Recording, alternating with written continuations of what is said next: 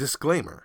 We are two regular guys who love to talk Bone Thugs and Harmony. We do not represent Bone Thugs or any Bone affiliate. We are also not Bone Thugs experts. The views and information you hear in this podcast may be based on personal opinion.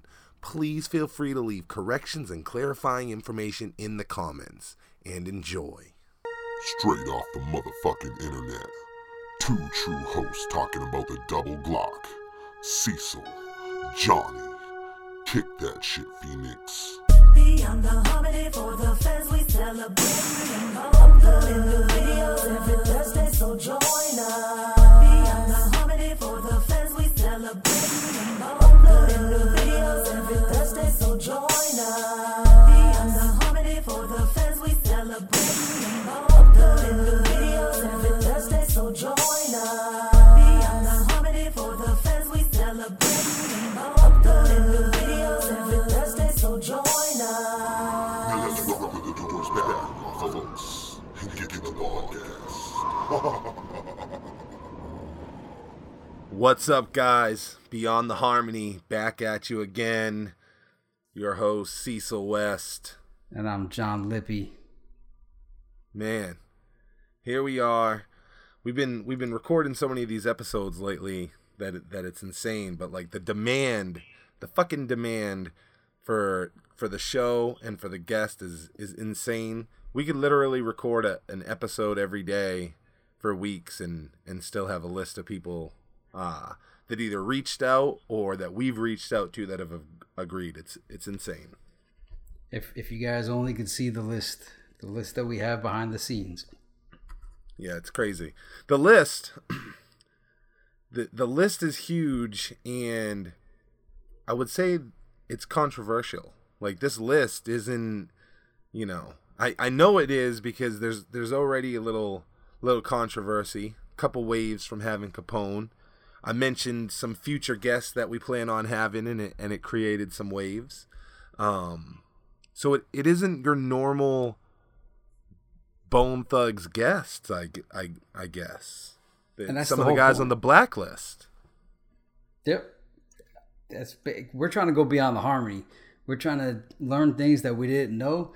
And most of the good stones have all been turned up already, and everybody knows all that information. There's some other kind of stones out there that, maybe have an additional aspect that we haven't learned. And along the way, we've already heard some amazing stories. It seems like every single interview we've done has had some kind of new nugget, sometimes a whole lot of nuggets of new leads, new truths for us to go down new paths. Yeah. Yeah, I mean, and it's so weird for me, hey, I just want everybody to know that John and I completely understand, being down for Bone, and if somebody did Bone wrong, like fuck those dudes. Like, we were just talking about that today, how we get for a certain artist, and it's like anybody against them. I mean, shit, even being a Bone fan, I was like, fuck Do or Die, fuck Crucial Conflict, fuck 3-6 Mafia. Like, I was one of those type of fans. But in this situation, we're talking about going beyond the harmony. That means beyond Bone. And think of even the basis of the word harmony. Harmony is like the nice shit, the good shit. We're talking about going past that. And I'm not saying we want to know just the bad shit, but I'm saying we're going beyond what's in the front, what you know. A story can never be completely true if you've only heard one side. And that's a fact, because in everybody's rendition of a story, there's a little bit of truth, a little bit of lie, and a bunch of shit that people just don't remember exactly how it went down. And just think if we only took Dr. Dre and Snoop's side back in the days of Dre and Eazy-E beefing, if you only took Biggie's side or just took Tupac's side when they were beefing, there's more than one side to a story. And, I think part of the reason why we do Beyond the Harmony was I did take sides back in the day. And unfortunately, it prevented my vision. It prevented me from hearing both sides and enjoying all sides. So, but that was a while back, and I've changed my ways, and now I'm all encompassing from all thoughts everywhere. All ways are the only way. So I'm open to hear all sides of the story. Plus, it would be like not interviewing Darth Vader and only interviewing like the Rebel Alliance. That's like a Star Wars reference. You know what I'm saying? Like, or if it was wrestling, only interviewing the good guys but not the bad guys. So, you know, everybody that's got the logo, if they have the logo on their album, they're part of the history. You know what I'm saying? Yeah, that, you know, it's and you guys got to know too that John and I are impartial. We don't have certain guests up here because we're necessarily giving them a platform or giving them, you know, an opportunity to resell you guys. I don't give a fuck if you guys want to treat this like it's Bone Court and I have somebody up here you don't feel like it's down with the Bone community. Tell me the questions you want to know. I'll ask. If somebody did Bone wrong and you want to know why, you want to know the specific reason why that happened, let's get it. Let's get it. But that's what this is about, though. I can no longer sit around and just pussyfoot around shit that's happened and just act like it didn't happen because, you know, we're told it didn't happen. Fuck that. Fuck that. Yeah, and sometimes we seek out guests, but a lot of times the things just fall in our lap, and it's like, well, man, there is a story here. What do we do? I mean, do we pursue it? We should. Yeah. So. And we're also not just going to do guests. I mean, I have guys, you know, OG members of the BT&H board and shit like that. Like, it's the whole everything. It's the whole everything. You know, every little piece, you know, matters in some way. Some shit only matters 5%. Some shit matters, you know, 85%. Tonight, Romeo Antonio is our guest tonight. That one matters the fuck a lot, boy. Yeah. Oh, yeah. Oh, yeah. I can't even imagine. I think it's going to be fireworks tonight. It's crazy to prep. You know, when we prep, John and I prep so hard for an interview.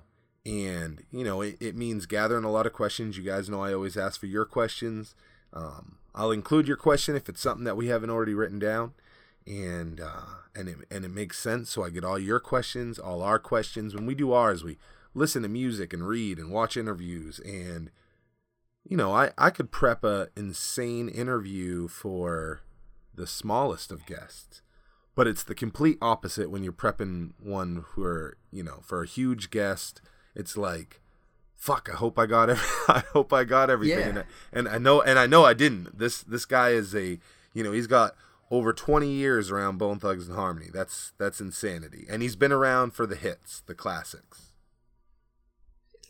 We hope we got them all and I've been in these situations too where you get these opportunities like we're going to have tonight and you just wonder, did we get them all? I hope we did.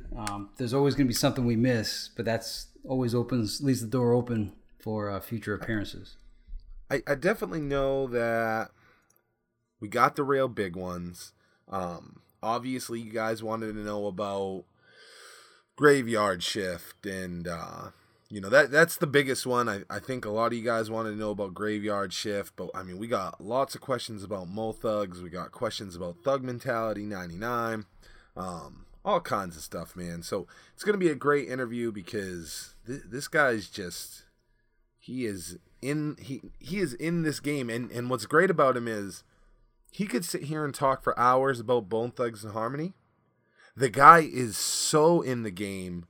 You could have hours of a music interview with the guy and have him never talk about Bone. Like, that's how deep he is in the industry. And not just, I mean, he does movies. I mean, you know, this is a legendary motherfucker we have on the show. It's crazy. It blows my mind. And like I said, he's legendary outside of Bone. He's done a lot of work, man. Including with legends. I mean, DMC and a bunch of others. So, bro, Prince, he just looks U2, legendary. Yeah, it's crazy. Before, and we won't give away too much, but I mean, before he was even working with Bone, the guy is touring with legends. Prince, U2, huge acts. So, very excited. He'll be calling in here shortly. I'm keeping an eye on the prize for him. I mean, in the meantime, I'm trying to think of what's been going on. Well, we were having some cool convos on the side today. We were trying to get to the bottom of Sleepwalkers and this Mr. Bill Collector and Bud Smokers Only. I mean, there's a lot of heated debates we've had today before the show. Yeah, the Bud Smokers Only thing I'm going to save because I think I'm going to bang out a little video for that. You know, it may even be part of this new segment John and I are planning and hoping to premiere, but this is what we've been talking about as far as BNK and Sleepwalkers. And I think everybody can probably agree on the BNK one. And what the thought there is that's just an old Eazy-E song. Eazy-E passed, and Ruthless, Tamika, whoever remixed it, you know, added Bone, dropped the video. Made sense. You know, it was a song that was either unreleased or they were seemingly doing nothing with it, and gave it a facelift. So I think everybody can agree to that. You can go through, you can find a version that's just Eazy-E, 3 verses. I mean, pretty cut and clear. Now, the debate here is, I don't fucking believe Sleepwalkers. I just don't believe it. I mean, let me tell you what I do believe. Sleepwalkers, a long time, you know, talked about unreleased song. I do believe that it was talked about Bone doing a song called Sleepwalkers.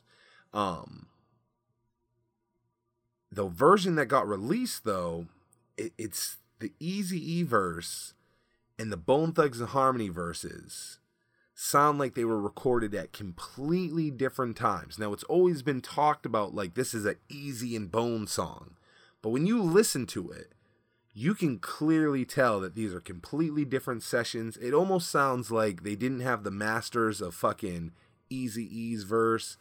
They had to drop this weird bomb to like bridge the fact that the beat changes a little bit. Now, I've always thought Eazy's part was done and, you know, Bone just added their shit later on. Like, they talked about making this song and it never fucking happened. And then later on, they were like, all right, we got to finish this.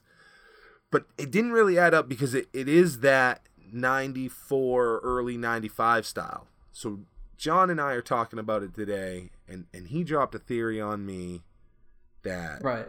It satisfied me pretty well. Yeah, and my theory was just that it was probably a cut track from Straight Off the Streets of Compton. And the reason why I based that on that is that Unique may say it's a beat he made. I don't know. But DJ Unique beats generally build and they're more musical in the way they progress, whereas the Sleepwalkers beat sounds almost like a loop. And it kind of has that sound that was, it sounded like the Straight Off the Streets of Compton, maybe even late cuts from 187 It's Andre. And Eazy's verse sounds like it was recorded during those periods of time. So that's my theory, and that people at the time wanted to know if Bone had made tracks with Eazy. So, you know, maybe they slapped that thing together and said, hey, you want your Eazy-E Bone track? Here you go, Sleepwalkers. Yeah, I mean, listen, I can take that story. You know what I mean? Because basically what that story says is Eazy-E did this song, you know, let's say 93, whatever the fuck it is, and it was just sitting on the shelf, and then when Bone came around, it was like, yo, y'all gotta drop on this Sleepwalker song. So it was like Eazy's verse is already done, so it's easy at that point to say, hey, we doing a song with Eazy called Sleepwalkers, and then drop their part. So that part I can take, you know, but it's just like it's almost insulting when people try to fucking like drive it down my face like, nah, Eazy and Bone recorded that song together. Fuck you. There's no way that's a believable piece to me. I don't even know if like it's believable that Eazy recorded that with any intent for it to be affiliated with Bone. So I can go with Johnny's story. Johnny's story is pretty, his theory is pretty good, and yeah, I mean, I like that. The only thing that I don't like is, and this is weird to me, why did it take all the way to the collection for it to get the fuck out? Like, if you got this song with Eazy-E, yeah, the Volume 2 collection, so that's like the year 2000. why'd it take so long? Like, what takes you that long? Why wouldn't it have made it on the collection volume 1? Right. And why'd they sit on it? Yeah, it just seems like sitting on that song for so long is just the wrong move, given the limited amount of Bone Thug Eazy-E tracks that exist. I don't know. And given the context of the time, you know, at the time, Tupac, Machiavelli, bootleg albums were a big deal. Everybody that had recorded anything with Tupac were putting things out. Same with Biggie. So you would have thought a posthumous Eazy-E song, any Eazy-E songs, would have been released. But, you know, that brings us to the whole, we're straight off the streets of Compton Volume 2. Where are all those Eazy-E tracks? So maybe it had a little something to do with more on the Eazy-E side than the Bone side, possibly. Yeah, they talk about those being the masters that were possibly stolen in the FBI records and shit. So who knows? I mean, I don't think that has anything to do with Sleepwalkers. Like I said, that's the best argument I've heard so far, is that was already a fucking song that was done and probably just got played for Bone. Like, yo, y'all got to fucking drop on this. Who knows? I still don't understand why they didn't. You know, we're theorizing too. Let me just point out, we're theorizing. So, and that's the part of Beyond the Harmonies. Eventually, someone's going to come out with the story, the real deal story of Sleepwalkers, and we won't have to theorize anymore. We'll actually know the full story, not just a fan theory like mine. Yeah. Hey, you guys, tell DJ Unique you want him on the show. Tell DJ Unique you want him on the show. I believe I see Romeo has now called in. Let me go ahead and unmute him. Romeo, you with us? Hello. Yeah. There he is. Hey, welcome to the show, brother. Good to have you on here, man. It's been a long time coming. I've been speaking to Romeo like every night for what seems like two weeks now. I've probably been blowing up your box. Yeah, man. We've been having a good time going back and forth, asking questions, answering questions, that sort of thing. And, you know, listen, I'll give the answers for anyone who wants to listen. I'm here. Yeah, that's. I got a quick question, Romeo. I've been looking at some of your photographs, and I know I've seen you like haunting me at one point in life. What were you on with DMC, like live doing something? Because I'm looking at you with the guitar here, and I'm like, what? I remember seeing this for like a year straight. What? Do you have any idea? I mean, I know you're not seeing the pictures I'm seeing, but was there a big moment where you were on TV a whole lot? Because I'm trying to remember where I'm seeing this. Yeah, I have a lot of, well, let's see, I'm not sure what you're looking at, but there was a time when I was doing some shows with Bone. I was also with Run DMC. You know, before that I was with Prince. So, yeah, there was I don't know, maybe a 5-year straight run that I did a lot of stuff. I was on MTV doing a bunch of interviews. So there's a lot of stuff out there. It's just I never kept up with it. So I don't know where it all is. I did, track down an interview that I did with MTV like early on, early 90s. But yeah, there's a lot of stuff out there. I mean, sometimes you like to Google yourself, but sometimes you don't want to really see what people say about you. And so I've been that way because I'm an artist as well. So I don't like to see what people say about me because not everybody likes me. But, I started Googling myself a couple of years ago when I started doing a Sam Cooke movie, and I got into a verbal confrontation with the management side who actually had him murdered. And so I started Googling myself then because I knew they were going to talk shit about me, and they did. So I'm not sure what you're looking at, but yeah, it started when I came back from Australia in 1990. Well, I've been to Australia so many times. I have a house there in Bondi Beach. That's where my son was born. But in 1994, I came back, and I was called to go to a session, and that's where I met Bone Thugs-n-Harmony. Cliff Cultrary, who's the executive at Relativity Records, and Alan Grunblatt, who's the president, actually sent me to a session. And honestly, man, and this is going to blow everybody's socks off, but I didn't even know who Bone Thugs-n-Harmony was. And they had already done the first 2 albums, and, they had Thuggish Ruggish Bone, First of the Month, and all their hits. But because I was in the rock and roll world, and, I played with Prince, Madonna, Michael Jackson, pretty much everybody you can imagine I played guitar for. I also played bass play drums, play violin, cello, pretty much everything. And I was living in Australia, late 80s, early 90s. I went to law school, and I took the bar and then failed. So I'm actually going to take the bar again and pass, of course. But I was on tour for a long time, so there's a lot of pictures, especially the ones that have Wire Image stamped on them and Getty Image. Those are like official ones. But there's a lot of them floating around, man, that I just don't know where they all are, and I don't know where all the interviews, and I have no idea. I swear I've seen you in a live performance somewhere, and it just, your imagery just stuck with me. And I mean, like, look, I'm like, man, I've seen this guy my whole life, and I didn't even realize it.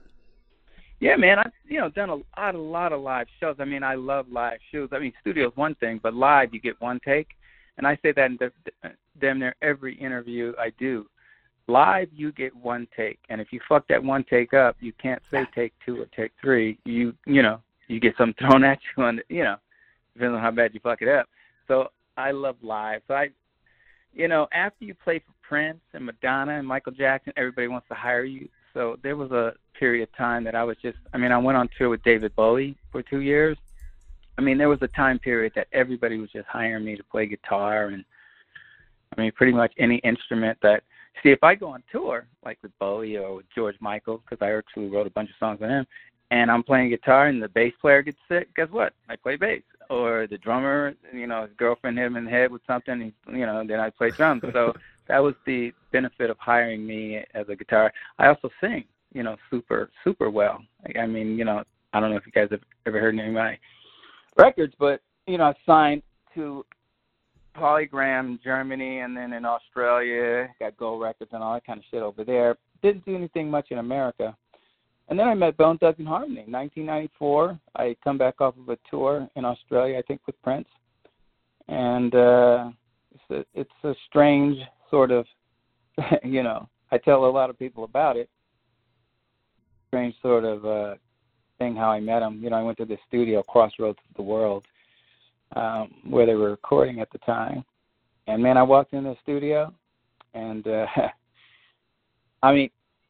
got to remember, like, at the time, I played a lot of rock, so I'm expecting it to be like a rock session, right? So I actually, pulled up on my Harley, and I used to have long hair, and I had my guitar, 6-string on my back, those lyrics? Yeah, that was me. So I walked in, and I walked in Studio A, and I was like, nah, this can't be the session, So Michael McDonald owned the back that studio, not the back room, mine, me and Brian McKnight studio, the Crossroads of the World. So I went into the office.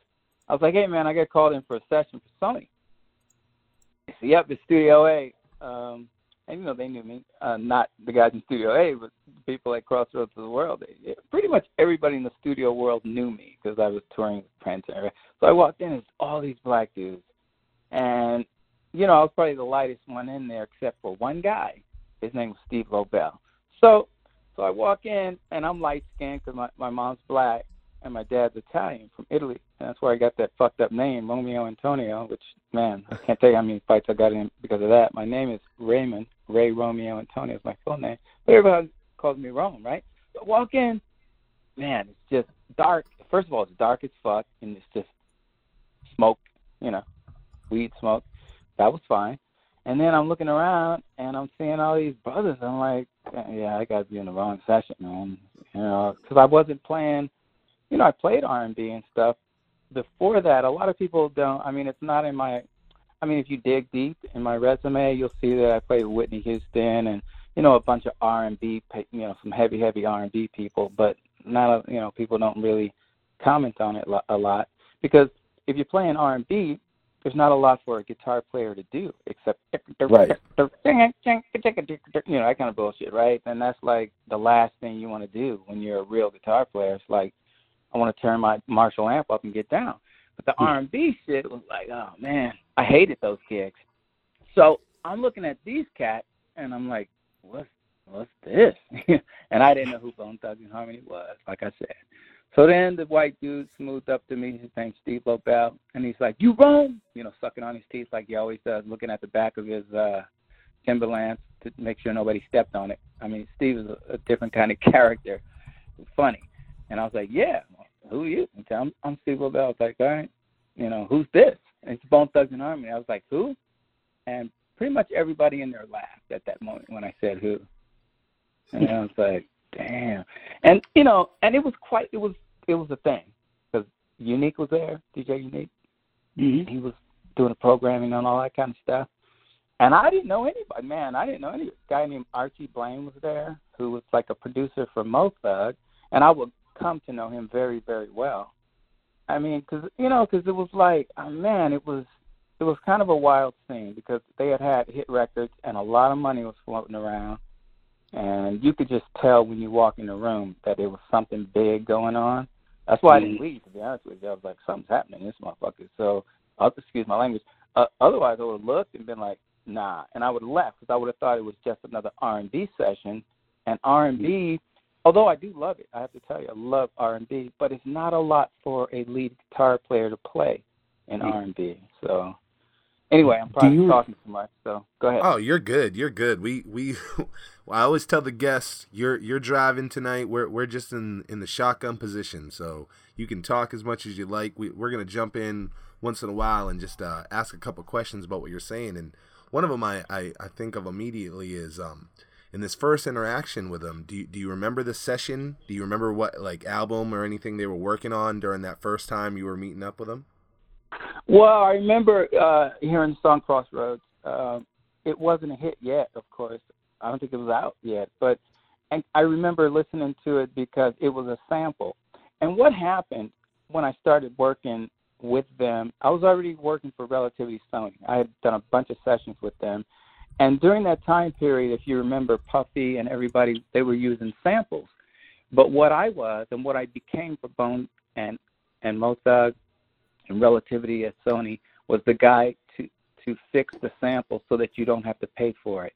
Now, Puffy didn't have a guy like me, so he paid Sting. He paid everybody for everybody, every sample he did. But so when I walked in, I mean, I'm a musicologist, and I could hear something, and I could tell you what key it's in, everything. I mean, what the scale is, la, la, la, right? And so I'm listening to this sample, the sample that's in Crossroads, which is an Isley Brothers song.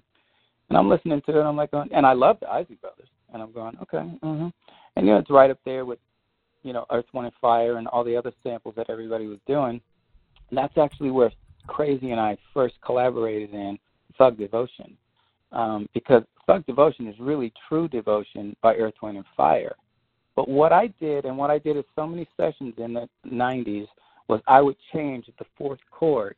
I would invert the chord, keep it in the same key so that people recognize it. But if you invert the chord, you don't have to pay for it, because if you play the same chords, the 4-bar and the 4 bars, if you play all the same chords, you got to pay for it, and that's law. But and this is why Cliff and those guys, Cliff Culture and those guys at Sony would send me to a lot of sessions, because I'm a musicologist. I play the piano. I play everything. And so I would understand the chord progression, and if you change one of those chords in there and you invert it or whatever you do, then you don't have to pay for the sample. So I started doing that with Crazy Bone, for Mo Thug, for Bone, for anybody who they would ask me to do it, because I became sort of on staff, and I would just send in invoices every couple days. And so the first song I think that I heard was Crossroads. I didn't recognize it because, it wasn't out yet, and I wouldn't recognize it anyway because I didn't listen to that kind of music. And I didn't like rap early on, because I'm from Queens, New York, and everybody knows that anybody from Bronx, Brooklyn, Queens, you grow up with rap. So I didn't think it was special. I'm a jazz musician, rock and roll, and like I said, heavy R&B. But heavy R&B and heavy hip-hop is nothing but jazz when you break it down to its purest roots. And that's what I was high school jazz band when I was in the 9th grade. And so I've been playing music all my life since I was 6, 7 years old. And so when you listen to rap, and I love Run DMC, they're my friends, but I never thought anything big of it. I thought to myself, yep, so some dude's doing a beat, which is anybody that can wake up in the morning and tie their fucking shoes can make a beat, and that's just what I think of it, and it's the truth. I mean, when you're a real musician, to be honest with you, making a beat, okay, then what, right? So you make a beat, and then you get some guy talking over it, and the talk rhymes. And so growing up in Queens, if you could chew gum, walk, and shoot basketball at the same time, then you could rap. And so I never thought anything big of it. In fact, I shunned it quite a bit. When Prince did Sexy Motherfucker, I was like, man, why the fuck are you trying to rap? Because he does some little rapping on a lib. I mean, he can't, Prince can do anything he wants because he's so talented. But when he was trying to do some rapping, he was trying to, sort of stay relevant or come into the new time, whatever. And, I was like, you need to get somebody to rap because you can't do it, man. You should stick to singing. And he got Tony and a couple guys in the New Power Generation, which I was a member of, and he got them to rapping, and they were real rappers. And I still didn't, care anything about it. That phrase captured culture, though. Sexy MF. Well, no doubt. And I'll tell you, there's nothing wrong with rap. Let me tell you. So I just wanted to tell you that so I can tell you about how I ended up respecting it and come to love it. And it's all about Crazy Bone. And I have to tell you that I love all of them dearly. Now, I am looking forward to a Wishbone solo album because Wishbone is different than all of them. A lot of them have too much shit out there. Now, Crazy Bone is one of the most talented guys that I've come across, period, whether it be David Bowie or Michael Jackson. Crazy Bone's that guy.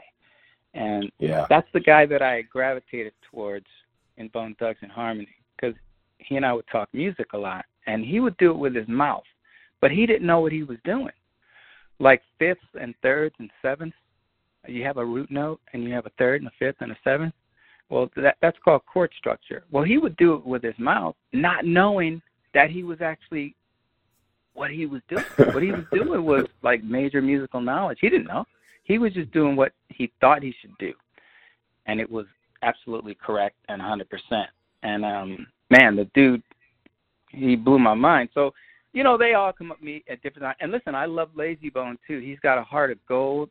And I'll tell you, Lazy Bone has always, always looked out for me more than anybody in that group.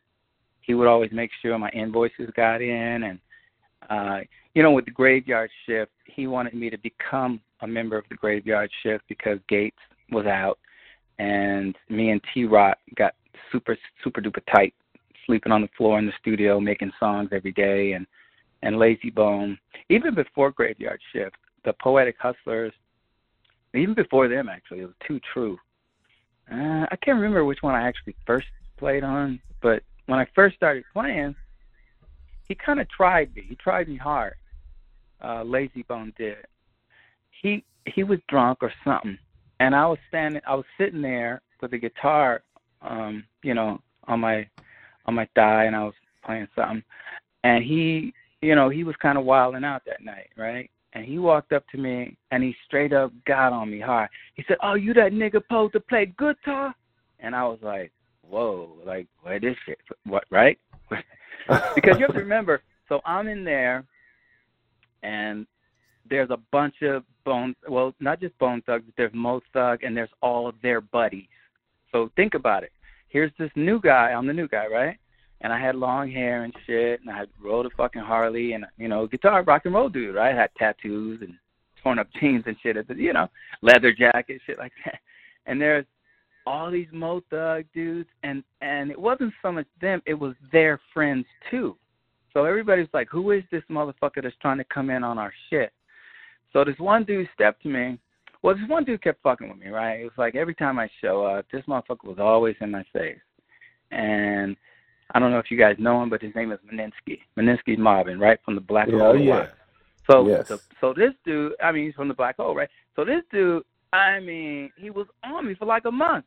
And I'm like, what the fuck's wrong? So finally, me and Meninsky actually became tighter than anybody. I actually, when I did a record in, I don't remember what year it was, 97, 98, 90, I don't know.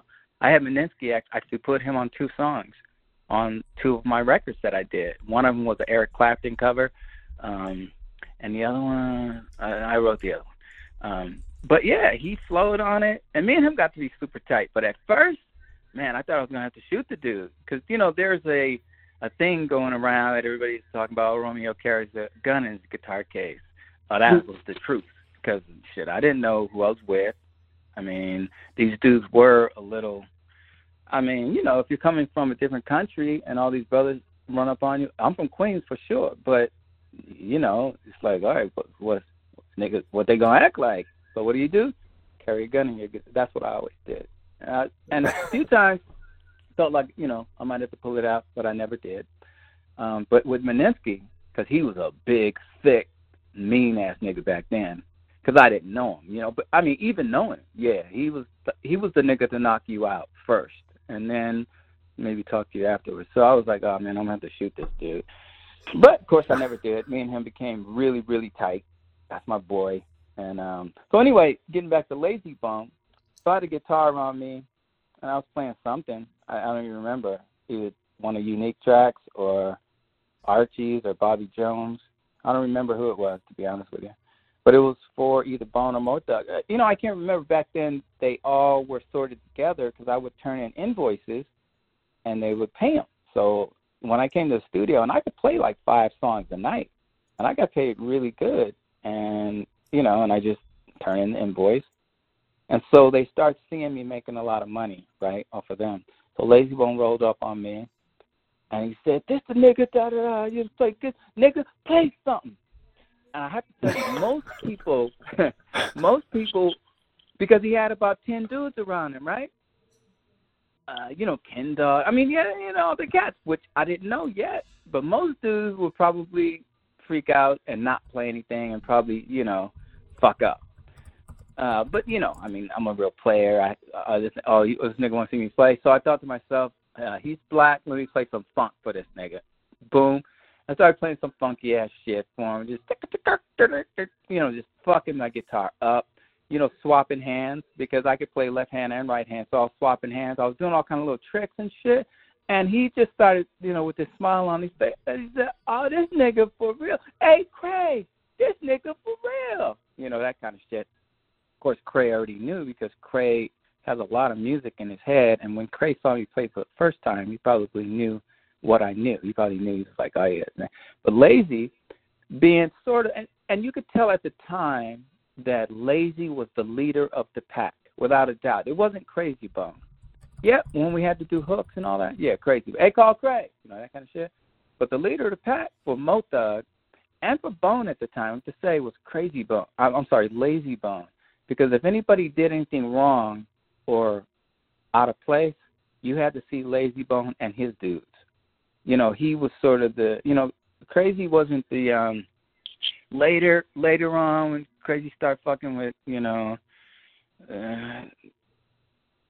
he got a little Thug more. Line and Yeah, even before Thug Line, Crazy sort of started getting a little more, I don't know, pushy and stuff. But the Crazy has always maintained as sort of a gentleman attitude, especially around strangers. But Lazy, if you fucked up, you needed to see Lazy, and you didn't really want to see Lazy back then. Yes, the biggest heart in the world, but if you fucked up, you deserve an ass whipping, you would get one. If you were right or cool and, you know, then he would give you a hug. So after I fucked up the guitar for him, he gave me a big hug, and he's like, nigga, you with us from now on. I was like, all right then, sounds good to me. I mean, you know, they were paying crazy, great money.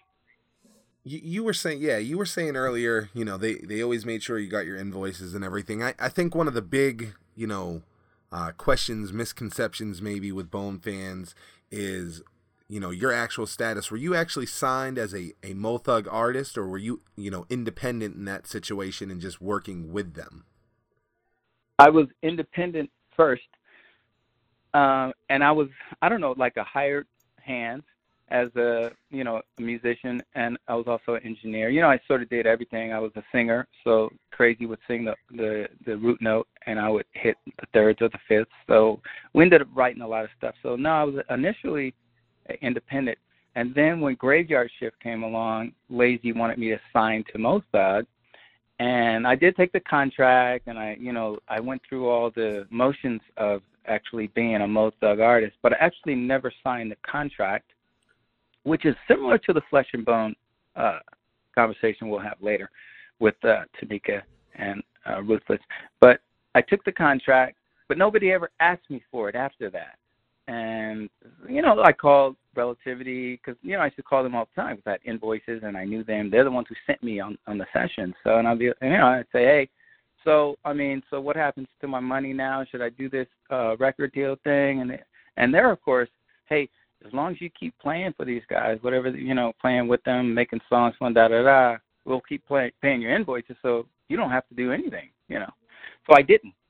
Now on tour and all that, I would get paid. Now, you see, and that's another thing that is funky. You know, over the years, I've talked to different Mo Thug guys, Soulja Boy, and, you know, different cats that were on tour with us, and they say that they only got paid what's called per diem, you know, a weekly per diem or a daily per diem, that sort of thing. Now, I can't say for sure if that happened or not, but I know that I got paid every day.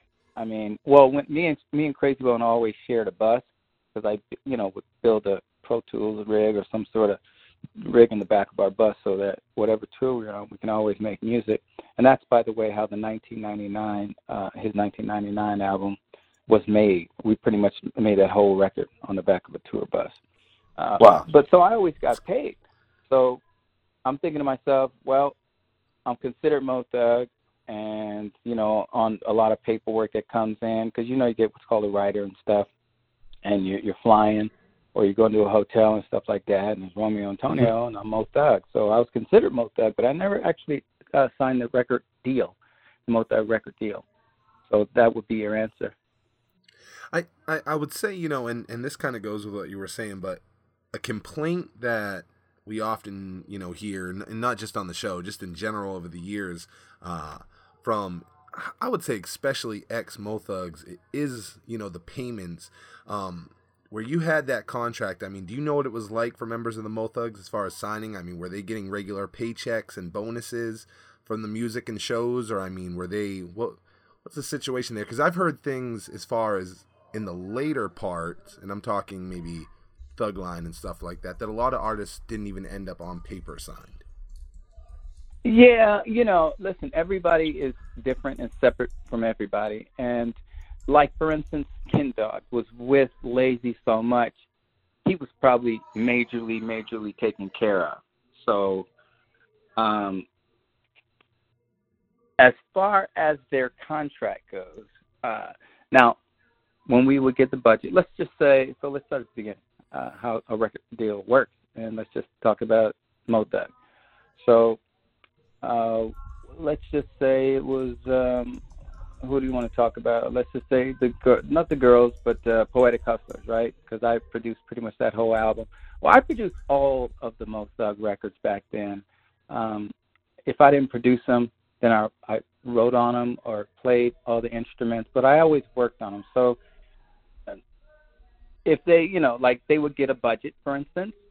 Now, I'm not sure what their advance, I've heard, you know, what their advances were, but a lot of people would complain that after the advance they didn't get paid or whatever. I know they got paid on tour because you can't take anyone on tour without giving them a per diem. It's kind of against the law, so they have to have a per diem. So now as far as their record deal, what it read like and all that kind of stuff, I wasn't privy to that. Now, I could have been privy to that, but I didn't want to be privy to it. All I knew is, how much do I have to record a record on Poetic Hustlers?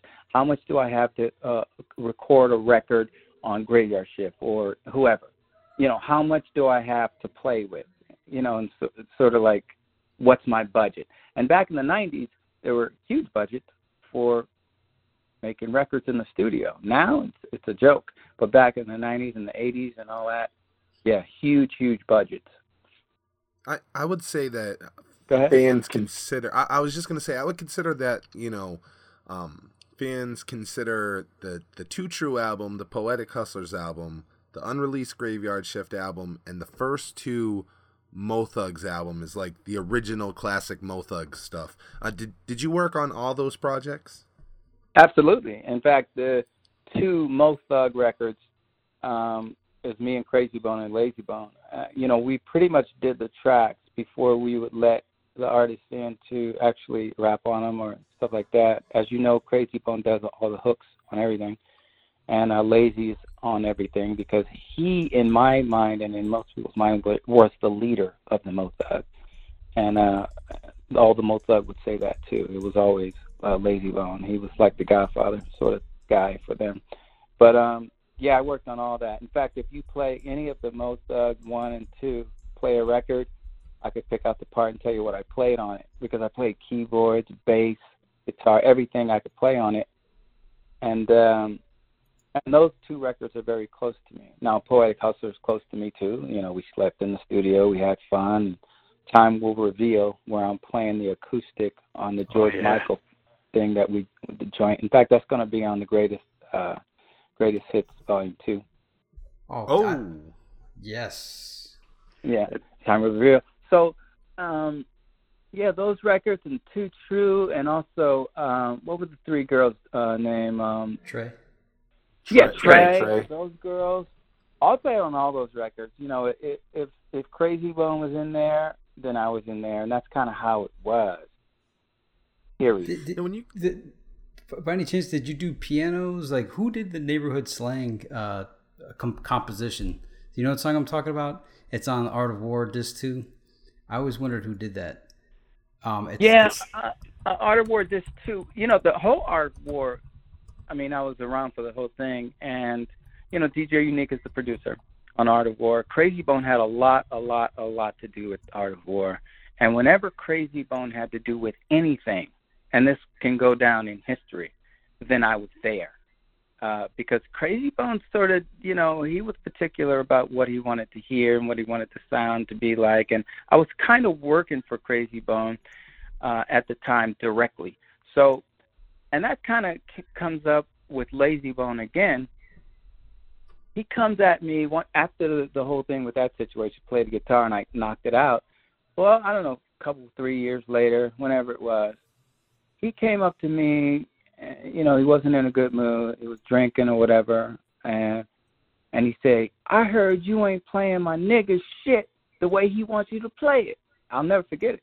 And I was like, well, what do you mean? See, at that point, we're all kind of friends. I was like, what do you mean? He said, well, if Craig wants you to play some shit a particular way, then you got to play it like that.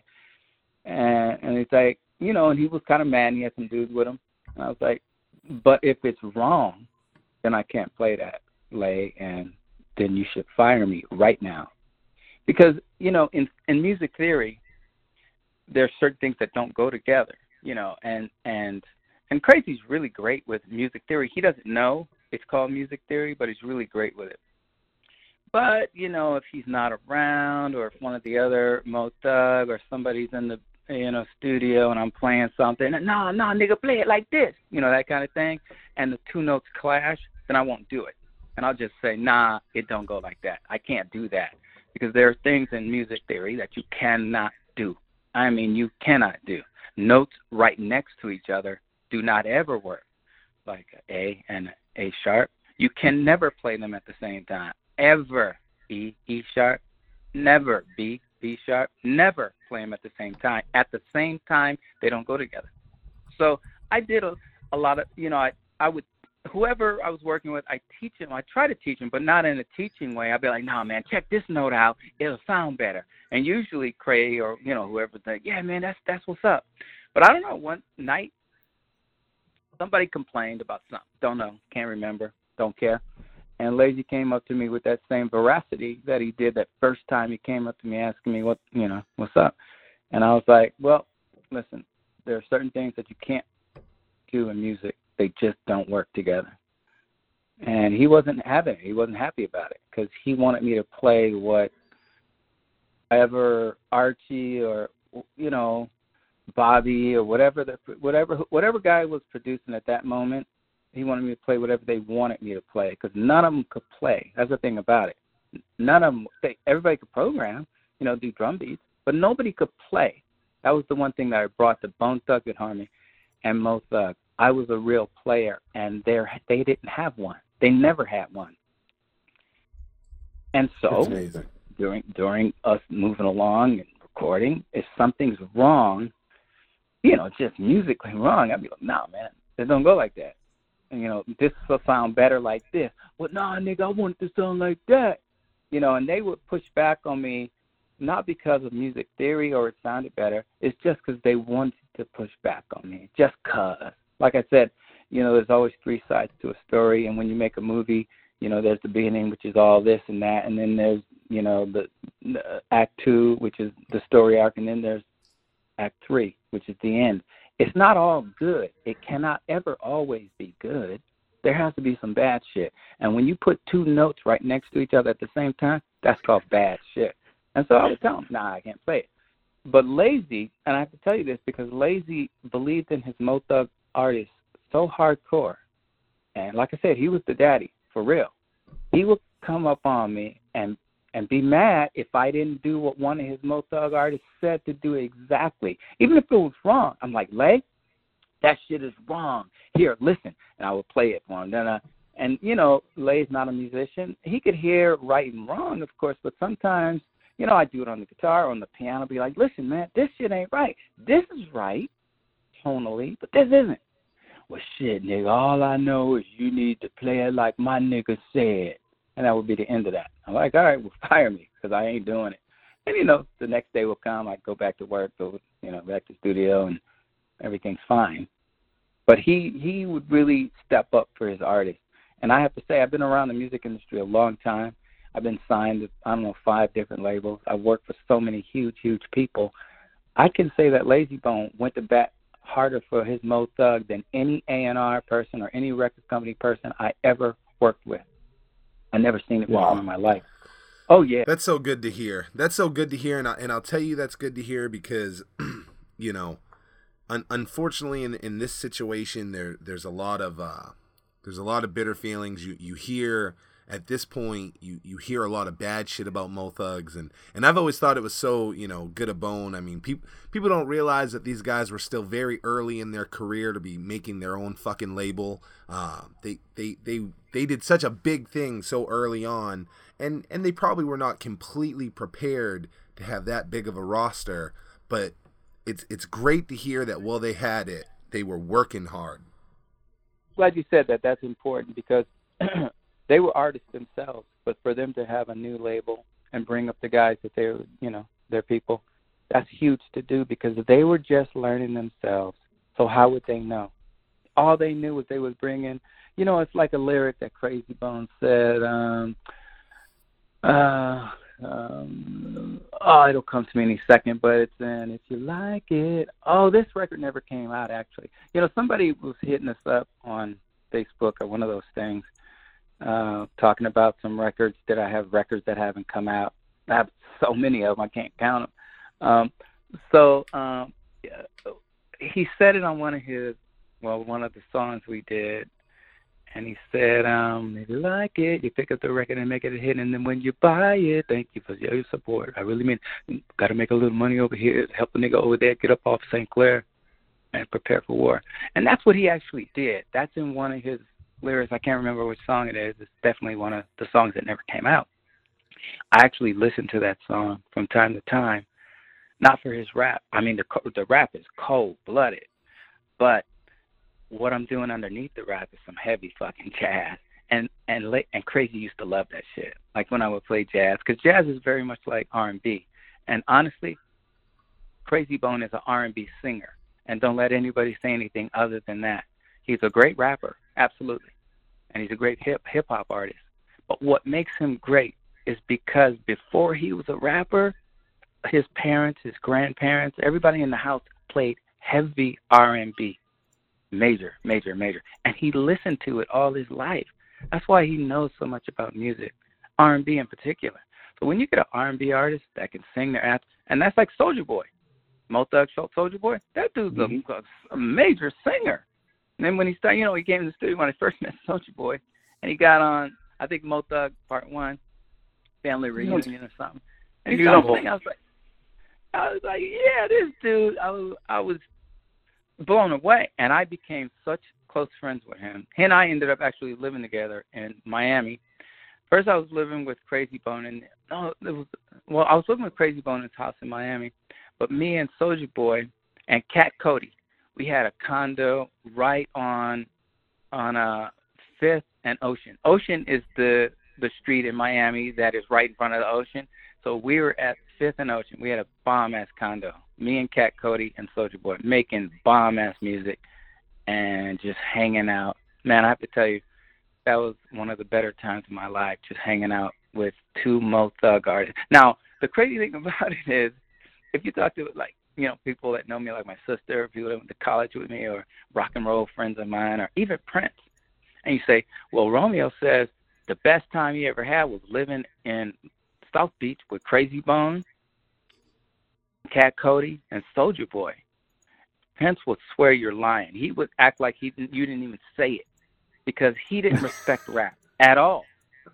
I mean, I'm talking at all. You know the phrase, the only reason rappers rap is because they can't sing? Well, that came out of Prince's mouth back in the 90s. And to a lot of singers, especially R&B singers, it's very true. Hip-hop artists have to express themselves in some way. And if they can't sing, they're going to rap about it.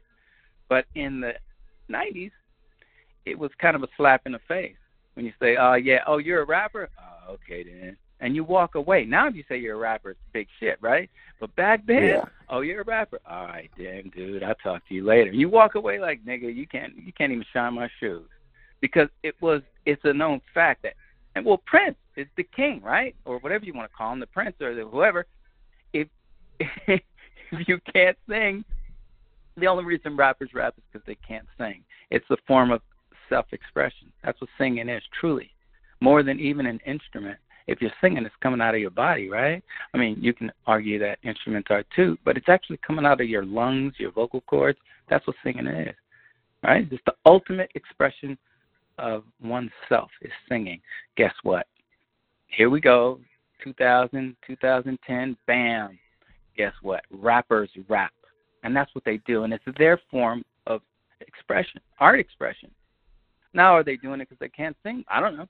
I know some pretty good singers, like Soulja Boy, for instance. That dude could sing his ass off. But when he was with Mo Thug, he was rapping, and he enjoyed rapping more than singing. I was like, hey, Soulja Boy, why don't we do an R&B record with Cat Cody? Because Cat Cody was even better than Soulja Boy. Cat Cody was one of the major singers I've been around in the biggest way. I'm talking about up there with Casey and JoJo and them cats, because I worked with them. Oh, you know, back when they were called Jodeci. I worked with all them cats, man. Devontae Swing, right? In fact, I was on the Pony Sessions for Genuine. That's my voice box you hear. Wow. Whoa. Yeah. That's my voice shit. box. And so I'm telling you that Cat Cody would just tear up most of those R&B singers back then.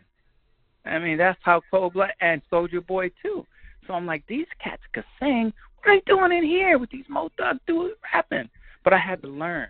And so now I'm going to fold you back into my learning experience with Bone Thugs-n-Harmony.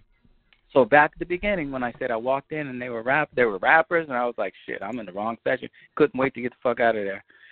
Well, after I stayed there for a minute, Crazy Bone came over to me, then Lazy Bone, then Wish, or Busy, probably Busy, because Busy was out of, most of the time Busy was up on the roof at the studio, on the roof at Private Islands, Crossroads of the World.